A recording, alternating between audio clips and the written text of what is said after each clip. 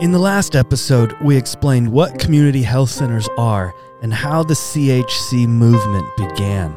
Stay tuned today as we tell the story of how a community health center got its start in rural eastern Montana. Hey all, welcome to the 1 in 5, the show for those who want to know how to be healthy, how to stay healthy, and how to promote health in your community. I'm your host, Adam Renshaw. On today's show, we have Dr. David Mark and Kent Dowdy again with us, and we're going to be continuing in our 3-part series about community health centers. In the last episode, we explained what community health centers are and how they began filling in the gaps in healthcare across the country, particularly in rural areas. So if you haven't listened to that episode yet, make sure you go back and do so. Today, though, we're going to be telling the story of how Bighorn Valley Health Center, now One Health, came into existence. Dr. Mark, could you start by telling us how you got to Montana and explain some of your years serving in this area? Yeah, sure. And thanks for having me. I first came to Montana in the summer of 1982. My father is a physician, and he decided to spend a couple of weeks through Project America, volunteering at the Indian Health Service Hospital in Crow Agency, Montana.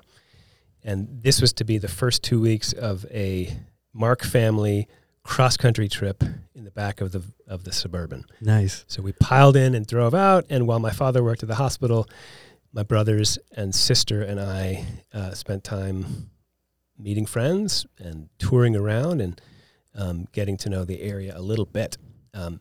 So by the time I graduated from high school and knew that I didn't want to go straight into college, I decided I wanted to take a gap year.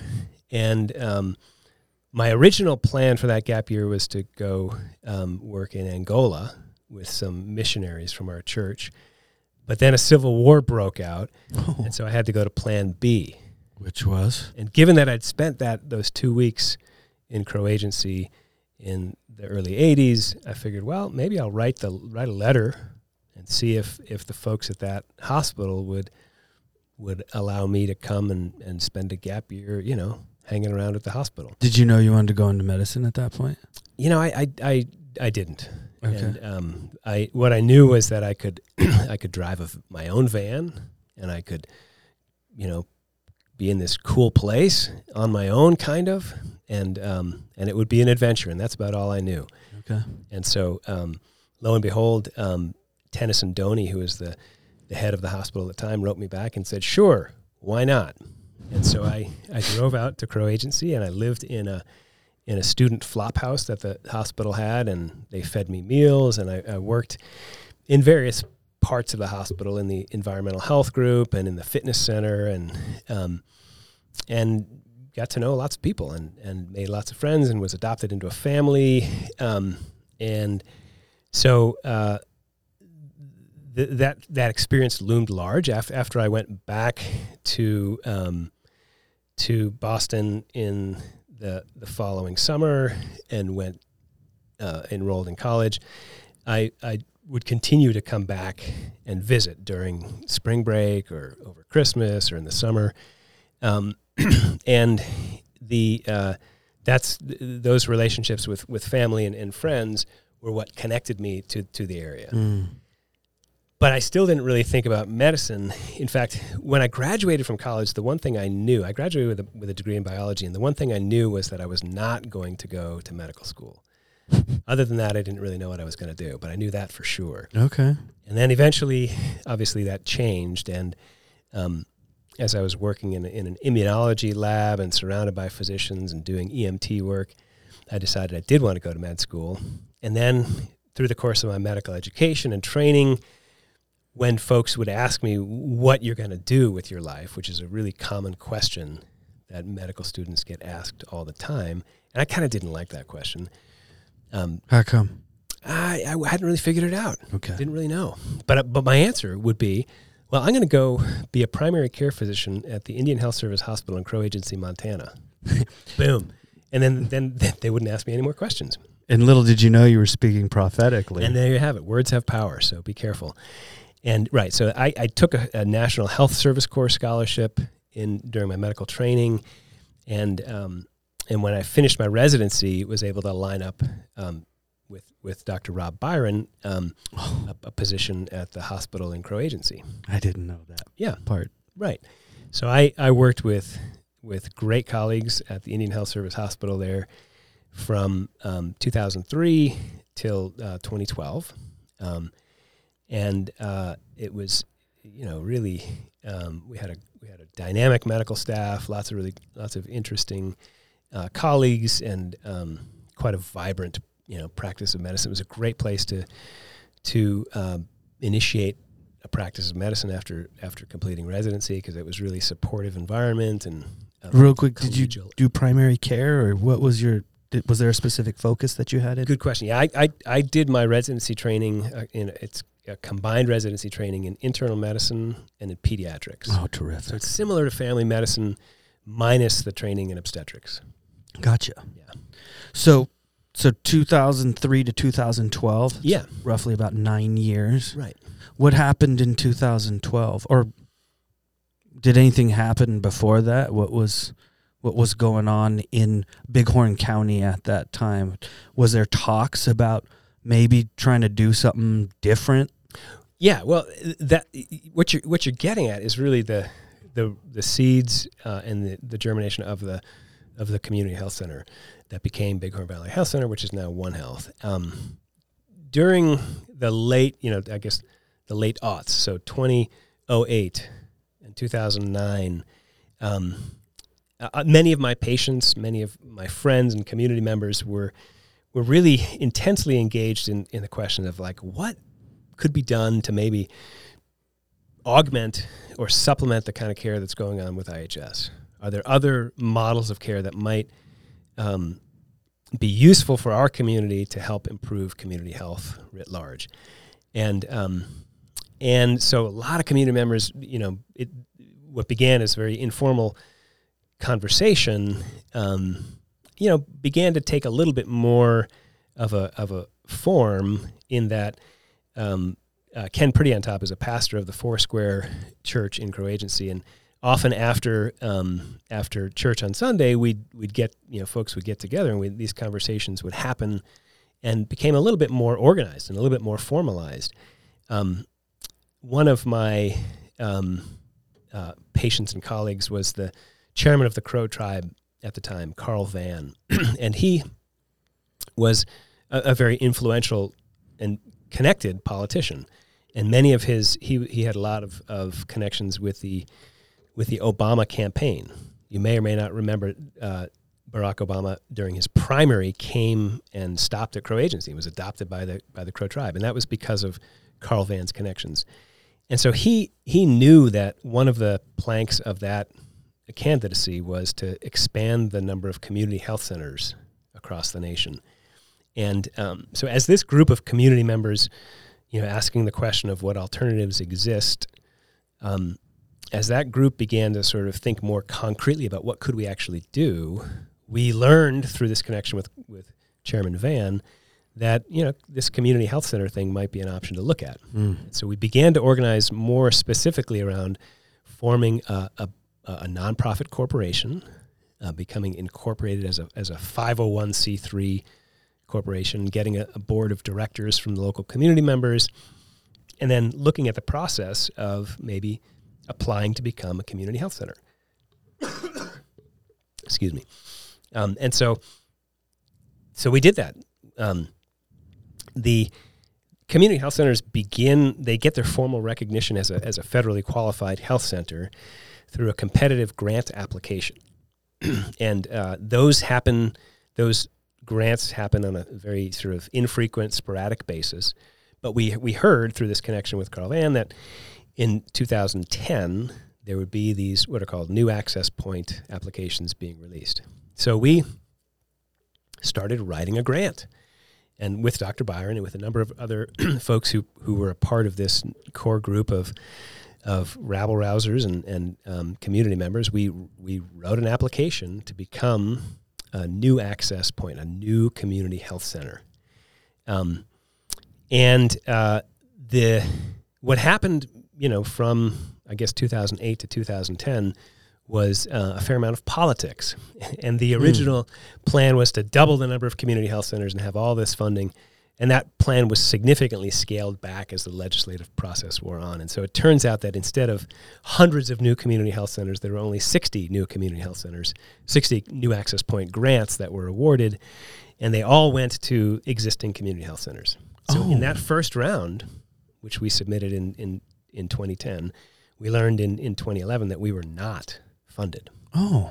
So the board of directors from local community members decided, well, let's keep meeting and see if we can do what we wanted to do differently, maybe on a volunteer basis or in a different model. Does that happen often?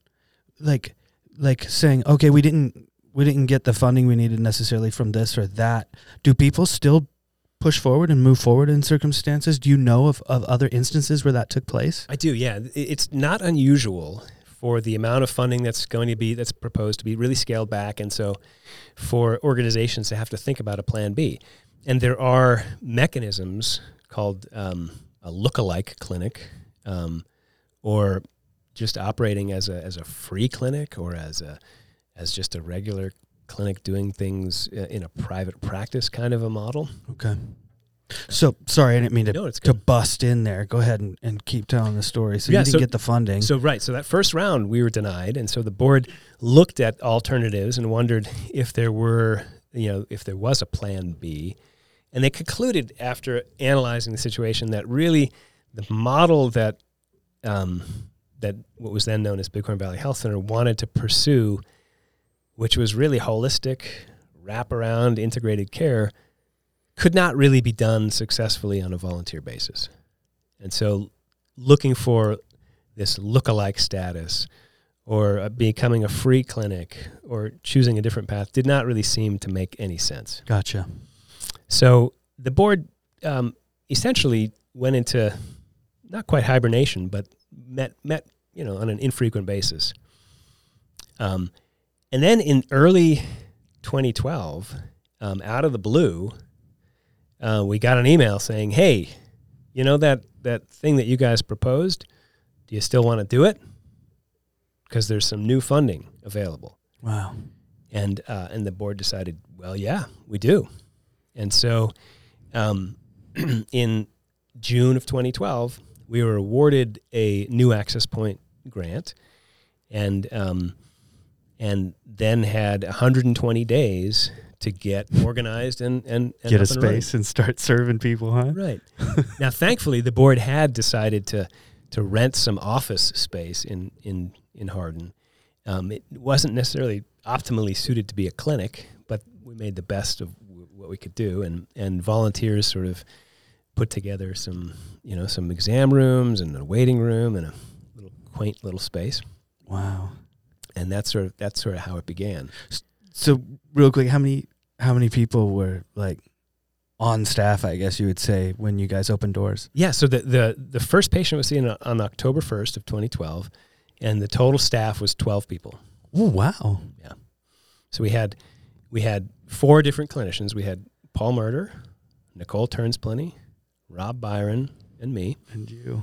And we had some great folks at the front desk. Danielle Shoppy is still with us to this day. Mm-hmm. And so it was a much scaled down operation, but we had everyone that we needed and sort of started seeing patients and getting to work. 4 providers, though. Is that something that's normal when you open a clinic? What do you think, Kent? No.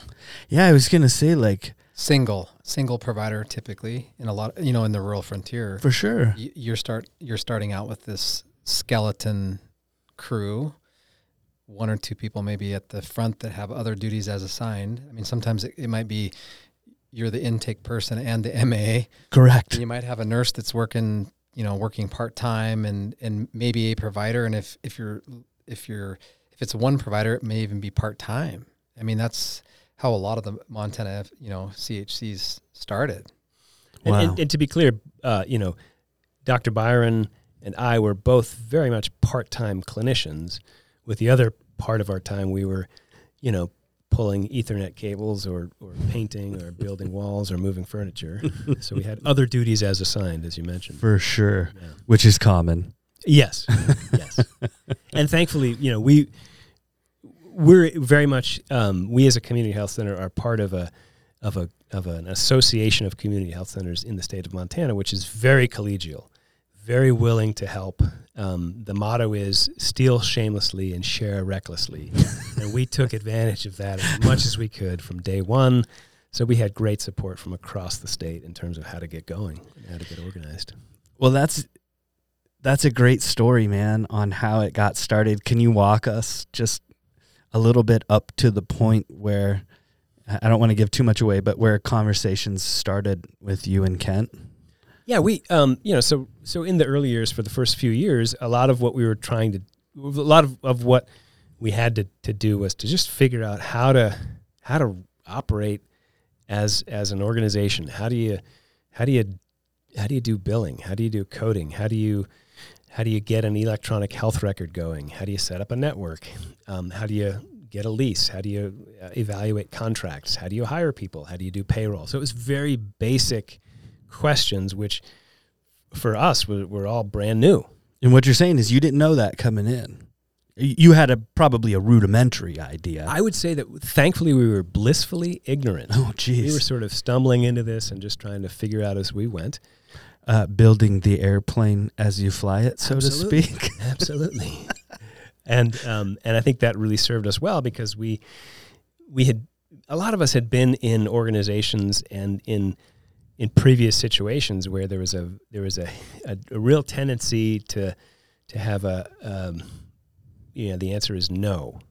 Sure. And so we were very keen to, we were full of ideas, mind you, and we wanted to try to see if we could make these ideas work. And suddenly we found ourselves in a situation where we we could do what we felt was best and what was right within the constraints of the program requirements and the compliance and the rules we were given as a community health center. But we had a lot of freedom to be creative and to try to think about really being innovative when it came to addressing these issues that lead Sure. to health. And so you were able to really take what was in the heart, which was the mission that began this, and make this something that was going to be able to run effectively based on that driving force. Is that sort of what I'm hearing you say a little bit too? Yeah, I would say that we were very blessed with very mission-minded folks. That those initial 12 were really had completely sort of bought into the mission of the health center and had a vision for what we wanted to accomplish, and were very eager to take on challenges and willing to go above and beyond as needed to make it happen. Okay. Not to say that we did things correctly all the time. We learned a lot by failing a lot and hitting walls a lot. This I'm very familiar with. Yes. Right. In fact, what we're doing right now, I've learned a lot through failure. Yes, the best teacher of all. And a great coach in Abel. So Absolutely.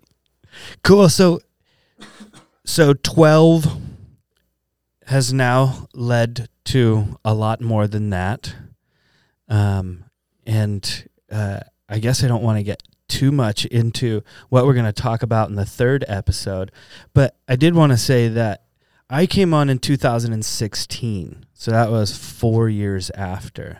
And I remember calling you up and saying, would you be interested in sitting down and having a cup of coffee with me? Little did I know that that was the right thing to say to him. You want to get a cup of coffee? Dr. Mark loves coffee. Because I was in a transitional place in my life and was looking maybe for different employment. And I picked your brain. I just asked you literally these kinds of questions, like what I'm asking you right now. How did the health center get started? What are you guys all about? What do you guys want to do? What do you guys want to do for this community? And you weren't salesy. in any way, just like you haven't been like here in what we've been talking about, but were able to really verbalize what it is that you guys wanted to accomplish. And I really liked that idea. And I remember asking you, like, so do you do you need any help right now? Do you remember that conversation? Oh, absolutely. Okay. And as you know, and as you've seen through the years, we're always looking for good people. And often we find that, if we have good people, the right positions will sort of create themselves almost. We'll find a place.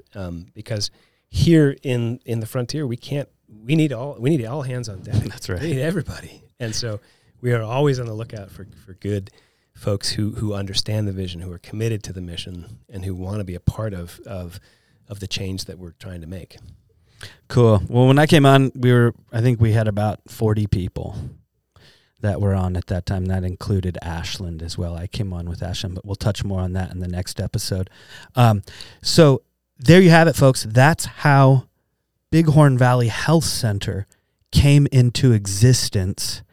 I hope you guys enjoyed this episode, this story that was told here.